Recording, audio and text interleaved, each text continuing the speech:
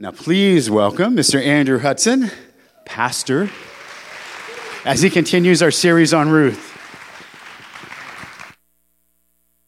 Good to be with you guys. How are you? Good. Well, hey, I'm just going to kind of jump right into it today. Last weekend, we started a new series we're calling Redeeming Love, and we're taking a look at the Old Testament book of Ruth. And if you missed last weekend, I would highly encourage you to grab a CD in the lobby on the way out. They're free, or download the podcast or listen to the podcast sometime this week. Heather gave an excellent talk on the first chapter of Ruth, but it's really going to be important, I think, over the next number of weeks that you kind of don't miss anything in this series, because they really does kind of build on each other. In a lot of ways, it's one giant sermon spread out over a number of weeks, because we're just kind of talking about different parts of the same story. But I'll kind of summarize it up a little bit about what Heather talked about last week, in case you weren't here. But the book of Ruth is a really, really well-written story. I mean, it really is a great work of ancient literature. And last weekend, we learned that the story starts off in very dramatic fashion. It starts off where we are introduced to this man named Elimelech, and Elimelech decides to take his wife Naomi and his two sons and leave their home. They live in a little town called Bethlehem. You may have heard of that town before. They live in a little town, Bethlehem, and they leave their homeland during a time of famine. And they go off to a foreign country, the country of Moab. And the country of Moab and Israel had a kind of a hated, warring history together with the Hebrew people. And Elimelech and Naomi's sons, and they take their sons and they end up going and they stay there for a while, long enough that the sons end up marrying local Moabite women. And it seems like they're going to plant roots there, but pretty quickly, early on in the story, all the men dramatically kind of die very quickly. And so Naomi is left with these two daughter-in-laws and living in a culture and a time period that was very male-dominant and providing financially. And she doesn't know what to do, and she has no way of taking care of herself financially, and so she decides the best thing to do is, I'm going to go back home. I'm going to go back home and hope there's someone there, something there still for me. So she decides to go back to Bethlehem, and one of her daughter-in-laws by the name of Ruth, who the book is named after, in a very unexpected act and of extreme loyalty and kindness, vows to go with her and live with her every day of the rest of her life and to take care of her. It's really kind of a powerful moment in chapter 1. But at the end of chapter 1, they arrive in Bethlehem, and they're poor, and they're homeless, and husbandless. But they arrive at just the time of the barley harvest season. And so there's this glimmer of kind of hope, of something might be hopeful on the horizon. And that's where chapter 2 starts off. So I'm gonna pray, and then we'll dig into chapter 2. So God, I just thank you for this story, this book of Ruth that we're going to be spending the next couple weeks looking at. And it really is a story of your redeeming love, for all of us and for all of humanity. And as we explore this chapter today, I just pray, Lord, that your Spirit would speak straight to us, straight to our hearts, that we would discover where we're in this story too, and what you're speaking and doing through it. And when we leave today feeling closer and sensing you closer to us than maybe when we came. So we just pray that in Jesus' name. Amen. So if you have a Bible and you want to open to Ruth chapter 2, or on your phone Bible app, or we'll have them on the screens as well. But we're going to kind of go through the whole chapter today, which is no short task. But we're going to keep it moving. But I just don't want to miss anything in the story. I just think it's such a good story. I don't want to miss any part where we feel like we've neglected something. So Ruth chapter 2, starting off in verse 1, it says this. Now Naomi had a relative on her husband's side, a man of standing from the clan of Elimelech, whose name was Boaz. And Ruth the Moabite said to Naomi, let me go to the fields and pick up the leftover grain behind anyone in whose eyes I find favor. Naomi said to her, go ahead, my daughter. So first off, the writer does something interesting here. He kind of narrates a little bit, or he tells us some background information that Ruth doesn't know yet, and Naomi seems to have forgotten. And the author introduces this new character, this by a man by the name of Boaz that we're going to meet here in a second. But for now, it's kind of a secret between the audience and the author here. But Ruth, in this culture, basically has three options Three options of getting food, of taking care of herself and Naomi. And the first one is that if she had something to trade or sell, she could do that. She could barter something that she'd made or had.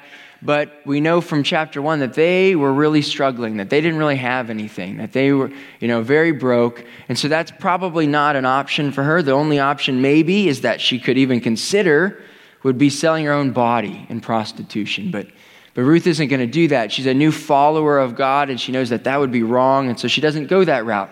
Her second option is that she can beg. She can panhandle on the street. She can beg, but that would be humiliating and wouldn't probably bring very much in.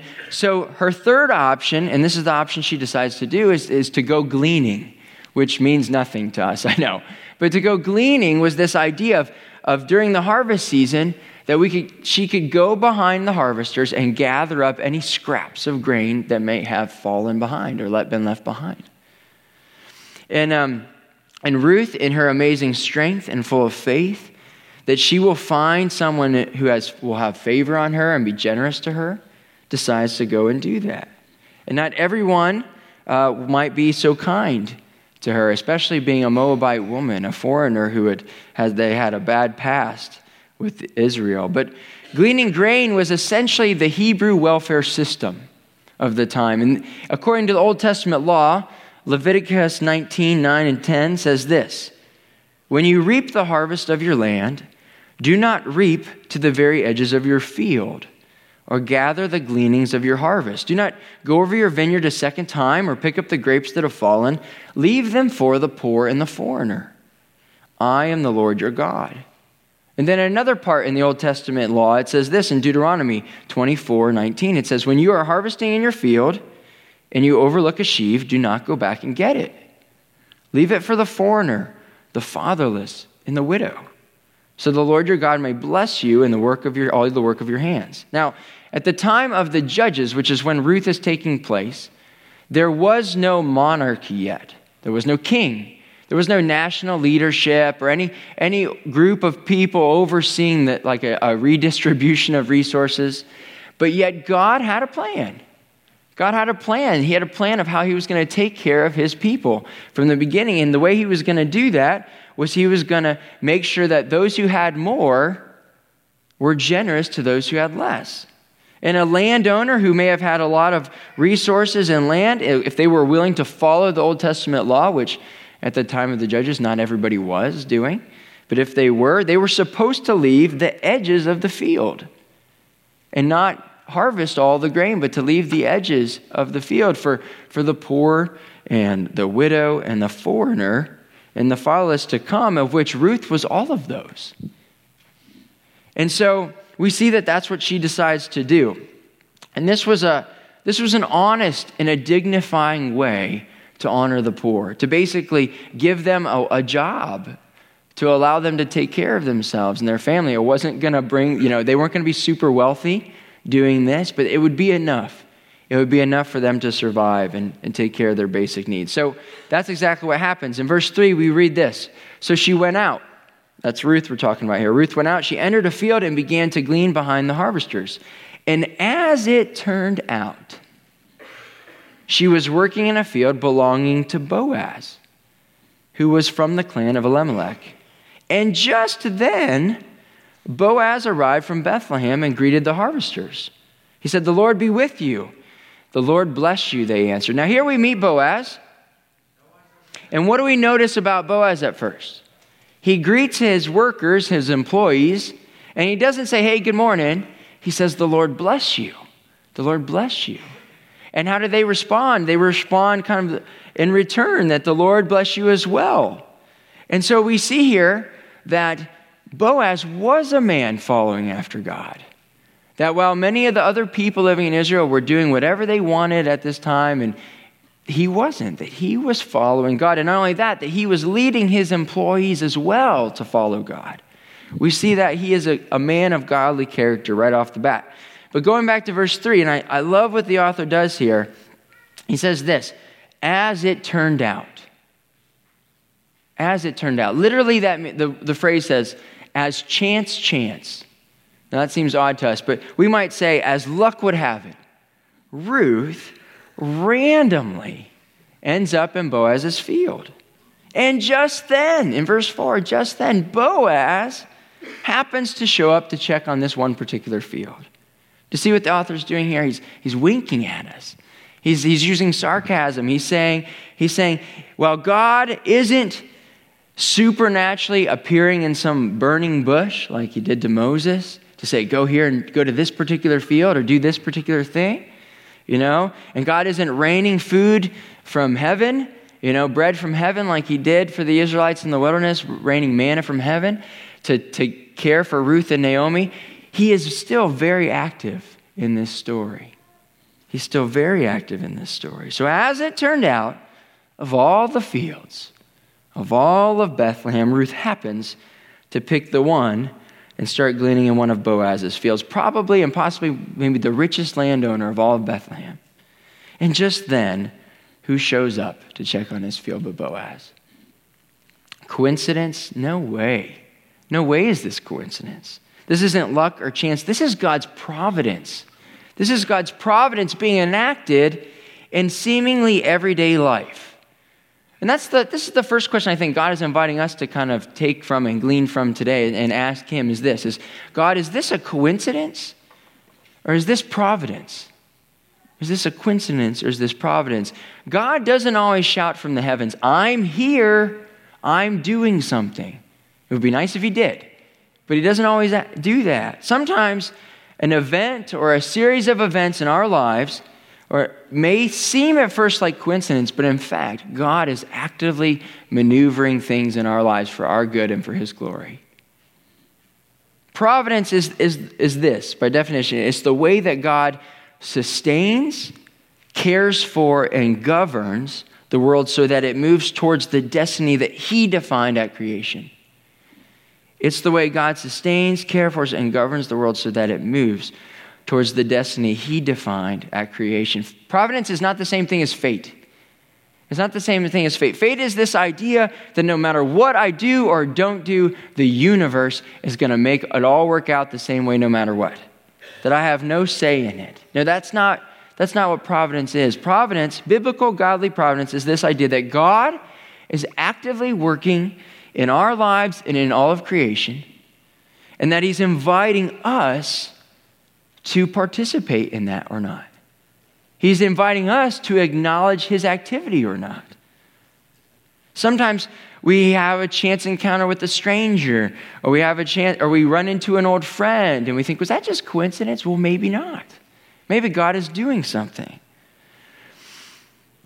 You might look over a series of events in your life recently that's happened and wonder, God, was that just coincidence or is that your providence? Are your fingerprints all over that? Like the fingerprints of my kids all over the back of my bumper of my car that say, wash me, right? Well, hey, it rained. I'm good now, right? I don't have to do that anymore. But, God, are you active? David Platt, pastor and author, when talking about this exact verse in Ruth, said this. He said this, nothing happens by accident in the economy of God. Everything happens by appointment.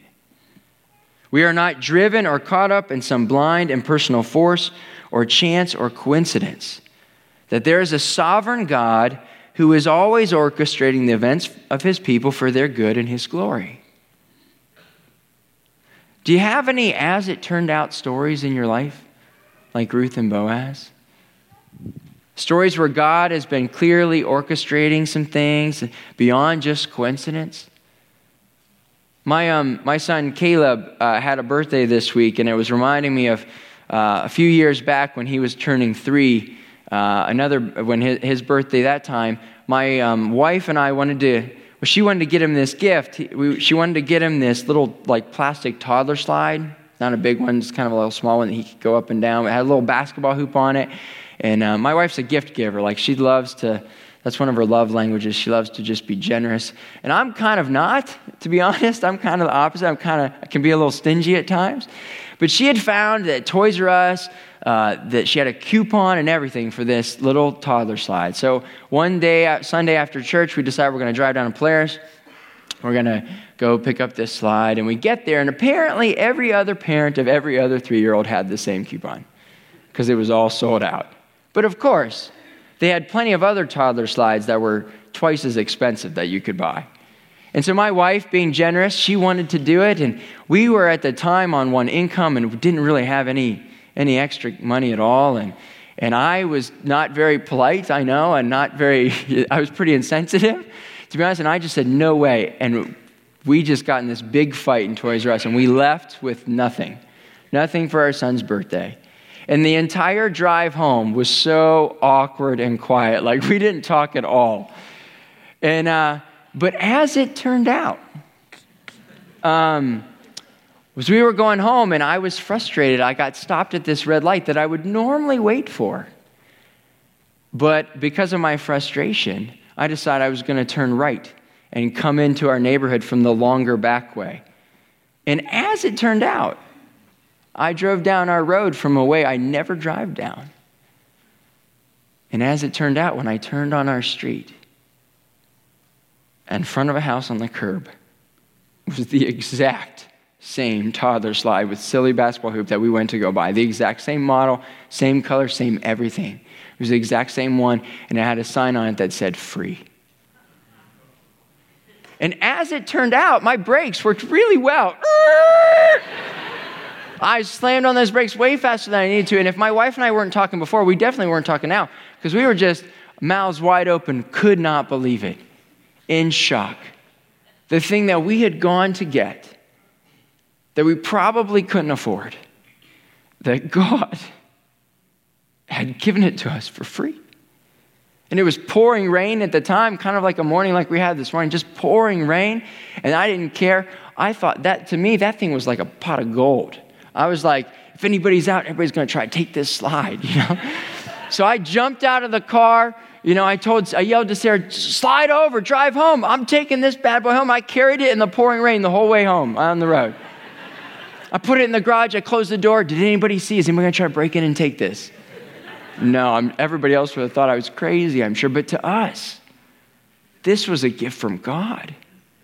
And if you wonder if our son enjoyed this slide, go ahead and put up that first picture. Go ahead, how about the next one? Yeah, we'd put it in a baby pool and let him go down. He loved it. It brought him so much joy for so many years. He loved it. And as it turns out, God is sovereign. As it turns out that God is sovereign, and if God is sovereign over a little plastic toddler slide with a basketball hoop, then what part of my life and your life is he not sovereign over? If he cares about the little things like that, how much more does he care about the big things of our lives? Not one detail gets missed by God. If Naomi and Ruth would have showed up a few days later, they would have missed the barley harvest. If Ruth would have arrived in a different field owned by somebody else, she may have not been treated kindly, as we'll see here in a little bit, and been allowed to glean at all. But none of those things were by chance. They were masterfully being orchestrated by God.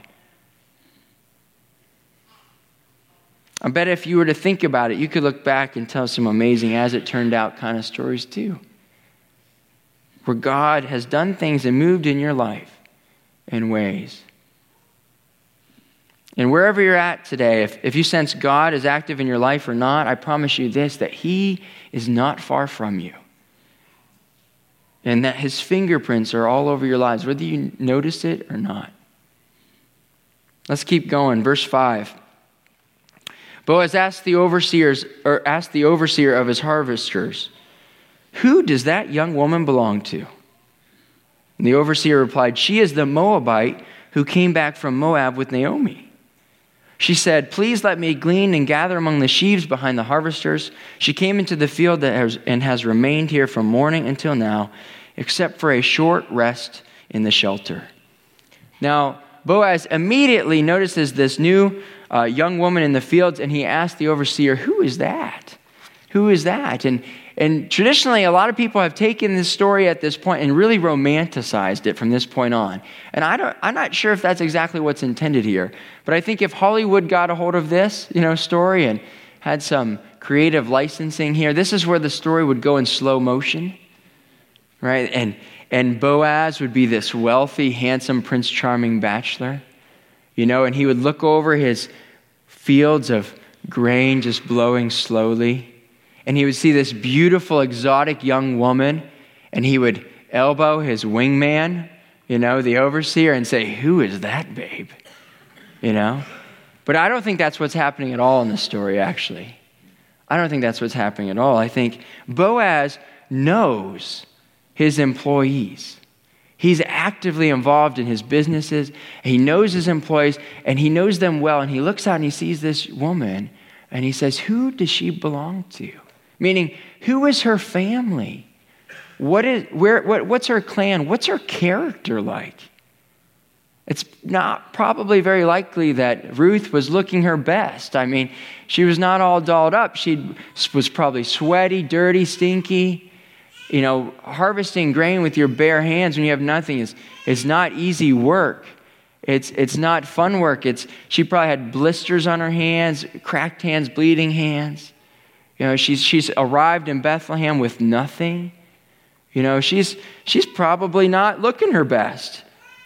And yet we see that Boaz, we're going to see here in a second, does something really unexpected when he finds out who she is.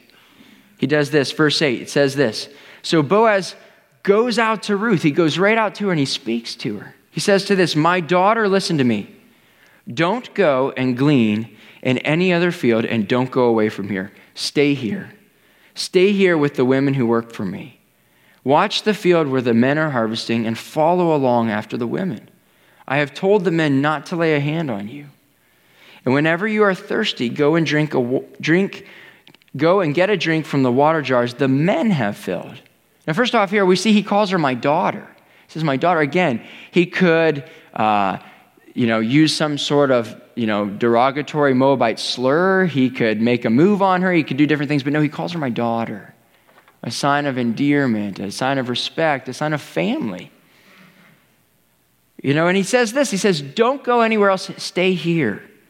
Literally in the Hebrew, it's the same word that Ruth told Naomi in chapter 1, that I will stay here with you, Naomi, no matter where you go. It's the same word that we read in Genesis 1 when it says a husband will leave his father and his mother and stay or cling to his wife. There is a permanency about this, a very seriousness about this. And he's saying, basically, I want to hire you on the spot. I want to protect you and provide for you. I want to make sure that none of the men harass you or take advantage of you. And you can go and get water from the jars the men have filled, which, by the way, that's super countercultural. That the men are filling the water jars for the women, not the women filling it for the men. That's radical. Again, talking about Boaz, a man after God's own heart. And he says, but stay here. Stay here. And this brings up the next question that I think God is inviting us to ask today. It's a great question that we should wrestle with regularly. And the question is this: God, should I stay or should I go? Should I stay or should I go? And I know what some of you are thinking right now. Did he just quote The Clash? Yes, I did. Yes, I did. For some, if you're younger than me and you're thinking, I don't know what he's talking about, and you like rock music, you need to check out The Clash. That's great. No, but I'm pretty sure that's where the Clash's biblical theological, expertise ends right there. But it's a great question we should ask God. God, are you calling me to go or to stay? And are you calling me to stay like Boaz tells Ruth? Or should I go like Ruth in chapter 1 knew she should go? That God was calling her to go with Naomi, to leave her homeland, to go to Bethlehem, a country and a place she's never been before. But in this chapter, God is calling her to stay here. Oftentimes, we get inspired when we hear stories of people going off and doing great things, right? You hear a story of God calling somebody to go be a missionary on the other side of the world. Or we hear stories of God calling people to start a new business adventure, and we think that's amazing. And our God is a sending God. He does tell people to go all the time. We read stories in the Bible where God tells people to go all the time. Abraham, I want you to leave your homeland and go to a new country. You don't even know where you're going yet, and I'm going to make you into a great nation, the nation of Israel. We love stories like that. But sometimes God tells us to stay. And we don't talk about that much. Years ago, I learned the power of being obedient when God called me to stay. I was, many of you know my story. For a dozen years, I was a public school teacher. And a couple years into teaching, I was teaching in a district about 45 minutes away from here. And I thought, wouldn't it be great to teach in a district that my kids go to? Or teach in a district that's not as far of a drive or closer. Or teach in a district maybe I'd make a little bit more money. That'd be nice. And so I was applying for jobs, and I had a few years of good experience, and I had great references, and I had great test scores. My students' test scores were some of the best in the district, and I thought, this is great. And so for a couple years, I applied for different jobs in there, and I never once did I get a phone call, an email, or an interview of any kind. It seemed just like God was saying, nope, you are staying here. You are staying exactly in this district. That's where I've called you to at this point of time. And now looking back, a number of years later, eventually I got that hint. I stopped applying. And looking back, I see that God used me in huge ways in that district. That God blessed me, that God fed me, that God took care of me in that district, that God allowed me to speak into a lot of people's lives. He gave me a lot of influence in my years there. Sometimes God calls us to stay exactly where we're at. Or sometimes he calls us to go, but just not yet, and we want to kind of force it and make it happen before God is behind it. We love stories. We get excited when we hear stories of, did you hear what so-and-so is doing? Man, I wish I could do something like that. But sometimes God calls us to stay. Sometimes God calls us to stay in a job like me that maybe wasn't paying as much as you hoped it would pay. Or maybe your job isn't as exciting as you'd like it to be. But you sense God is saying, no, this is where I have you. And you don't know why yet, but it's where I have you. Sometimes, really almost all the time, with very, very few exceptions, God calls us to stay in our marriages. Even in difficult seasons, even when it doesn't feel like there's a lot of hope. Sometimes we get bored with church. And we think, man, that Andrew, he has the same corny jokes every sermon. I'm just so sick and tired. But maybe God is calling you to stay, to plant roots, to not go from church to church to church to church, but to set roots, to get invested. Maybe God is calling you to stay in one particular field and glean from that field.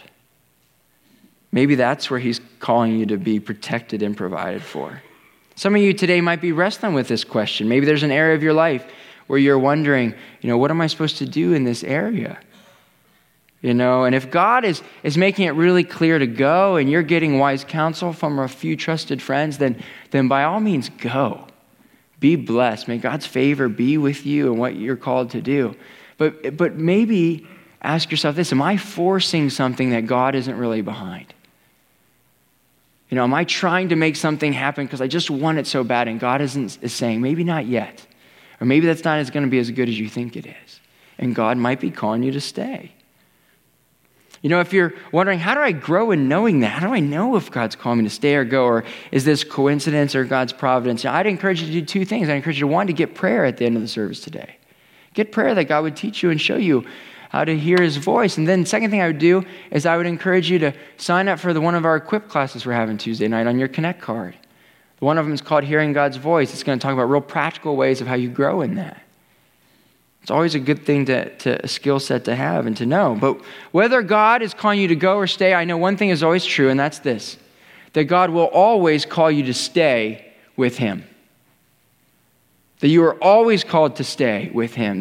That's essentially what Boaz is telling Ruth. He's saying, cling to me, not in this romantic sense, but in a provider-protector sense. That I want you to stay here and stay beside me always.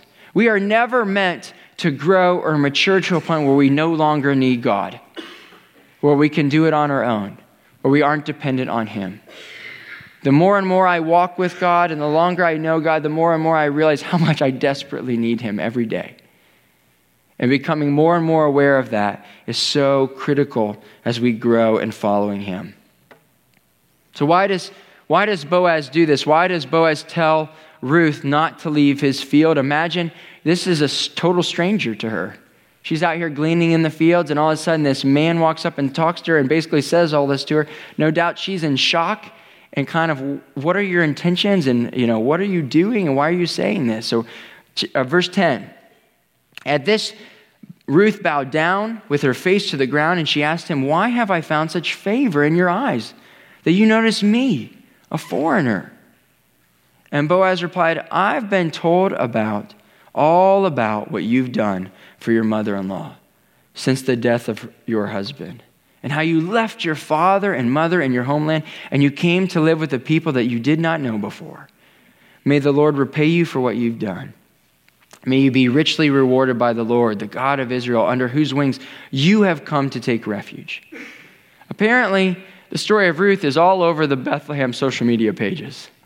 Everybody is talking about her and Naomi, and Boaz has heard about her kindness, and he wants to extend that kindness and then some to her. Verse 13, it says this, because it gets even better. May I continue to find favor in your eyes, my Lord, she said. You have put me at ease by speaking kindly to your servant, though I do not even have the standing of one of your servants. Verse 14, at mealtime, Boaz said to her, come over here, have some bread and dip it in the wine vinegar. When she sat down with the harvesters, he offered her some roasted grain. She ate all that she wanted and had some left over. And as she got up to glean, Boaz gave orders to his men, let her gather among the sheaves and don't reprimand her. Even pull out some of the stalks from her bundles and leave them for her to pick up and don't rebuke her. This might be the first meal that Ruth has had in days, weeks even. First filling meal. And she's not known this at all since she's arrived in Bethlehem, and she's dipping this bread and this wine, and he's offering this roasted grain. And I always think, if you ever go to a restaurant and you're really hungry when you arrive, and then you have to wait an hour to get a table, and all you do is smell that good food, right?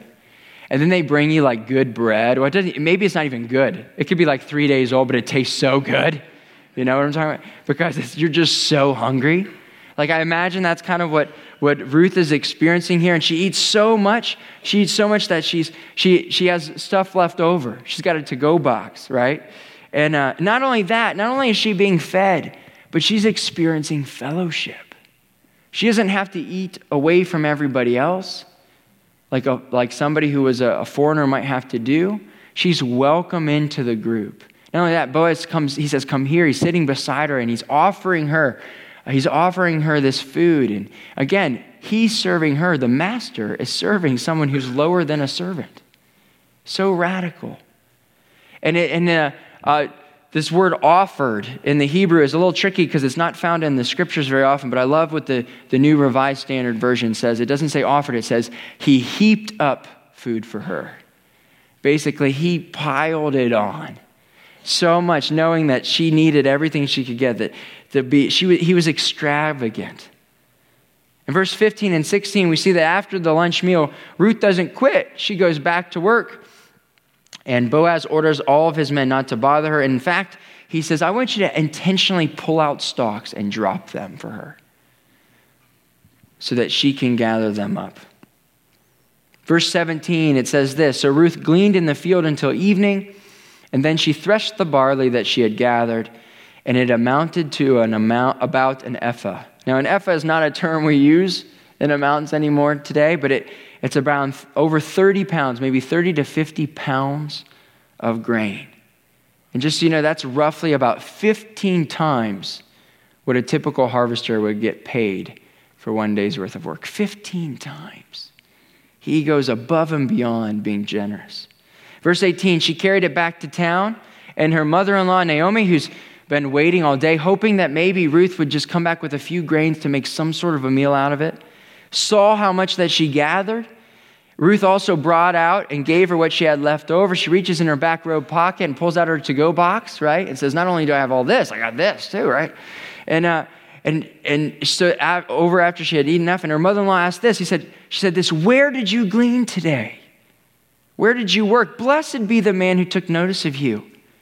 And then Ruth told her mother-in-law about the one at whose place she had been working. The name of the man I worked with today is Boaz. she said. Naomi's been worrying about her daughter-in-law all day long. Wondering, is she being treated poorly? Is she having rocks thrown at her?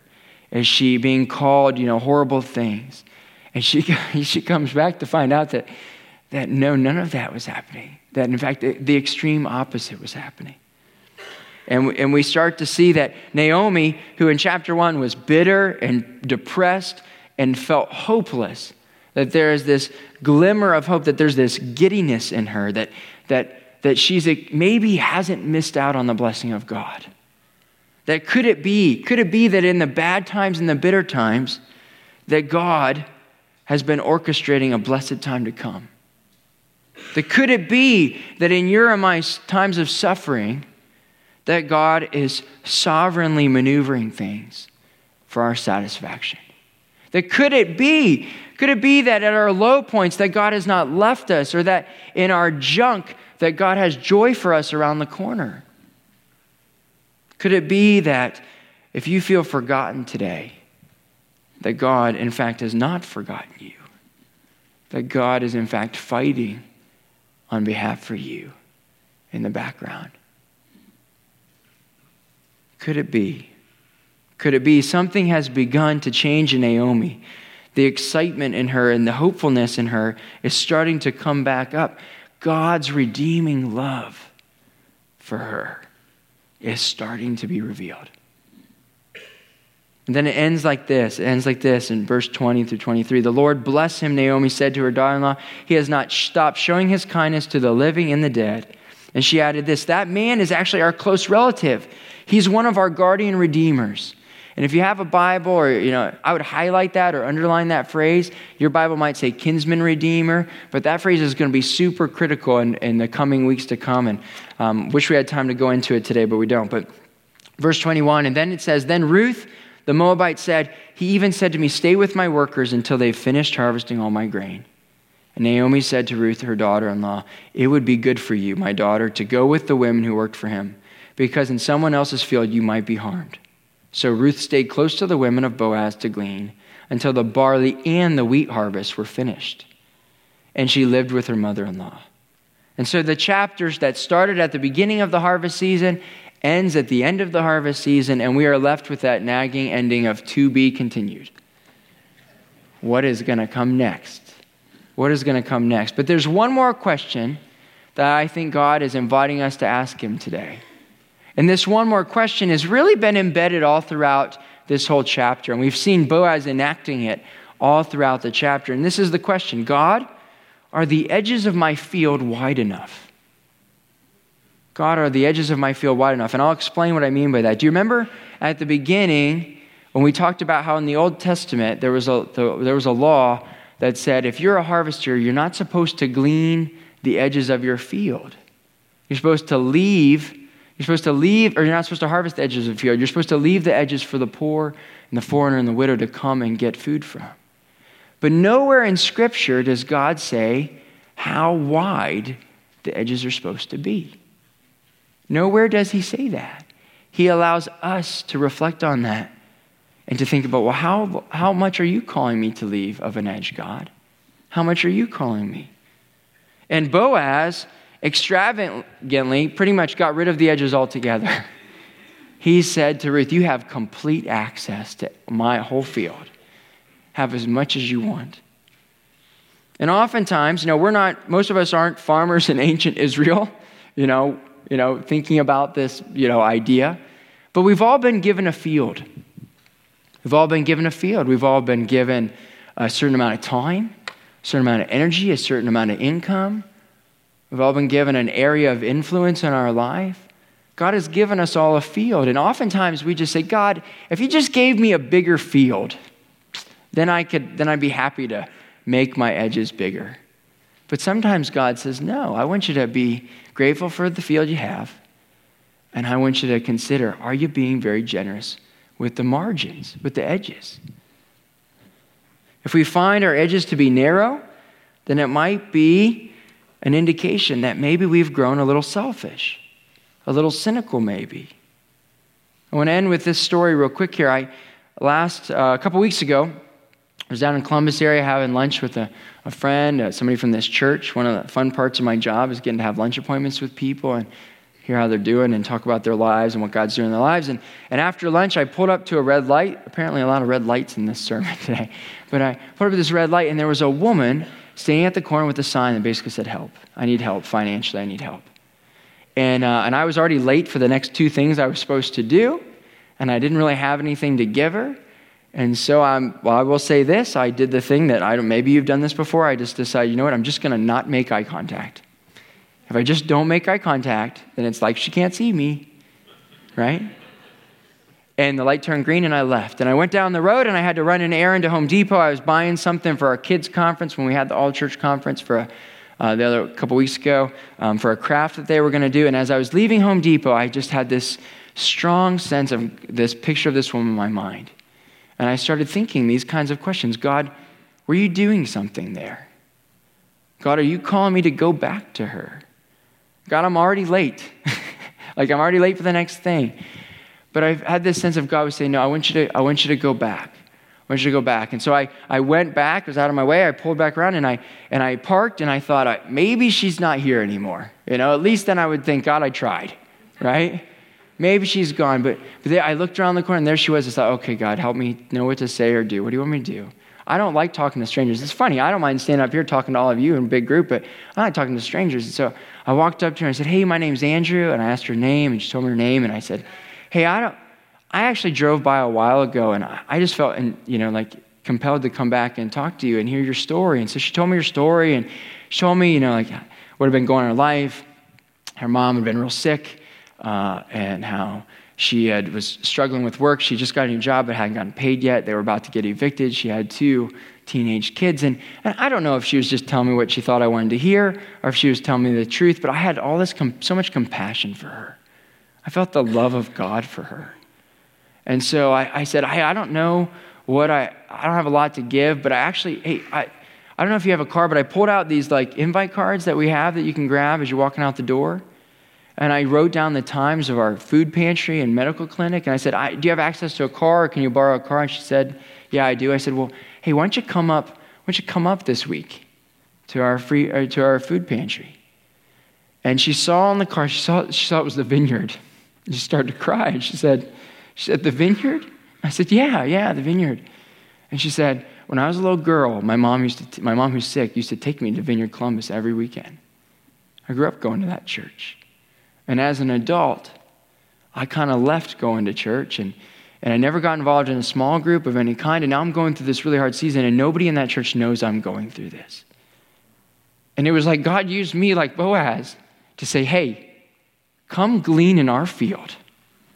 Come glean in this field, the VCDC. Come be a part of our church. Come to our weekend services. Get fed physically. Get fed spiritually. Get fed relationally. Get connected to people. Walk through life with people. Our edges of our field are wide here. And we want to continue to make them wider. What if God is calling us to be aware of areas where maybe he's asking us to be a little bit more generous with our time, to go out of our way every once in a while, maybe financially, maybe with our talents or whatever it is. God, you've given us fields that you've blessed us with. Are we being generous and letting others glean from those fields?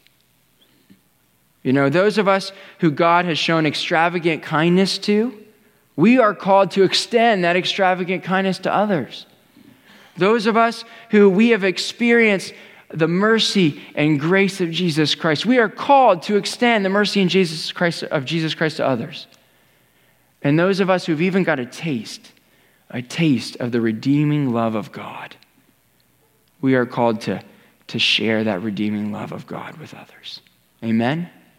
Amen. Why don't we stand up here?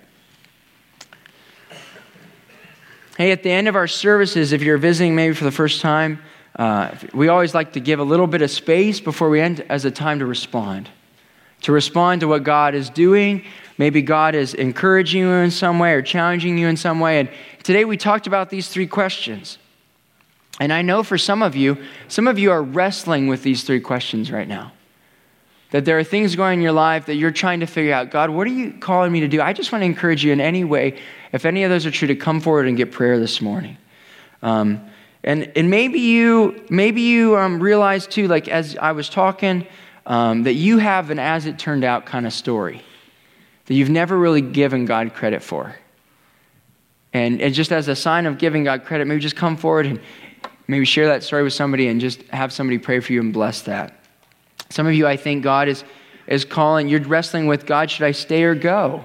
And somebody's going to pray for you today, and they're not going to give you advice, oh, you should stay, oh, you should go. No, they're just going to pray that God would show you, where he's put you and if he's called you to stay or go. And some of us, I think, we're feeling that uncomfortableness of knowing, like, God, I have been a little selfish, or I have been a little stingy, and God, you are calling me to be more generous with the field you've given me.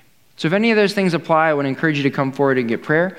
And then a couple other things. We always like to pray for, healing, or if you're sick with anything. I had a sense of just like if you have really bad acid reflux, really bad heartburn, it's not just like you ate something bad this morning for breakfast, but it's like a regular habitual thing, and it's really affecting your life and how you go about life. I would encourage you to get prayer for that. And then I also saw a picture in my mind last night of someone just sneezing over and over and over again, uncontrollably. And I had a sense of just that God was wanting to do some stuff with those of you who really struggle with allergies during this season. And I know you can take a pill or whatever and feel better, but wouldn't it be cool if you came forward and got prayer and God turned that into an as it turned out story? Whereas as it turns out, I got prayer and all of a sudden my allergies weren't nearly as bad as they used to be, or they've gone away. So if any of that stuff applies, just go ahead and make your way forward, and guys pray for guys and gals pray for gals, and then I'll come up and close this out here in a second.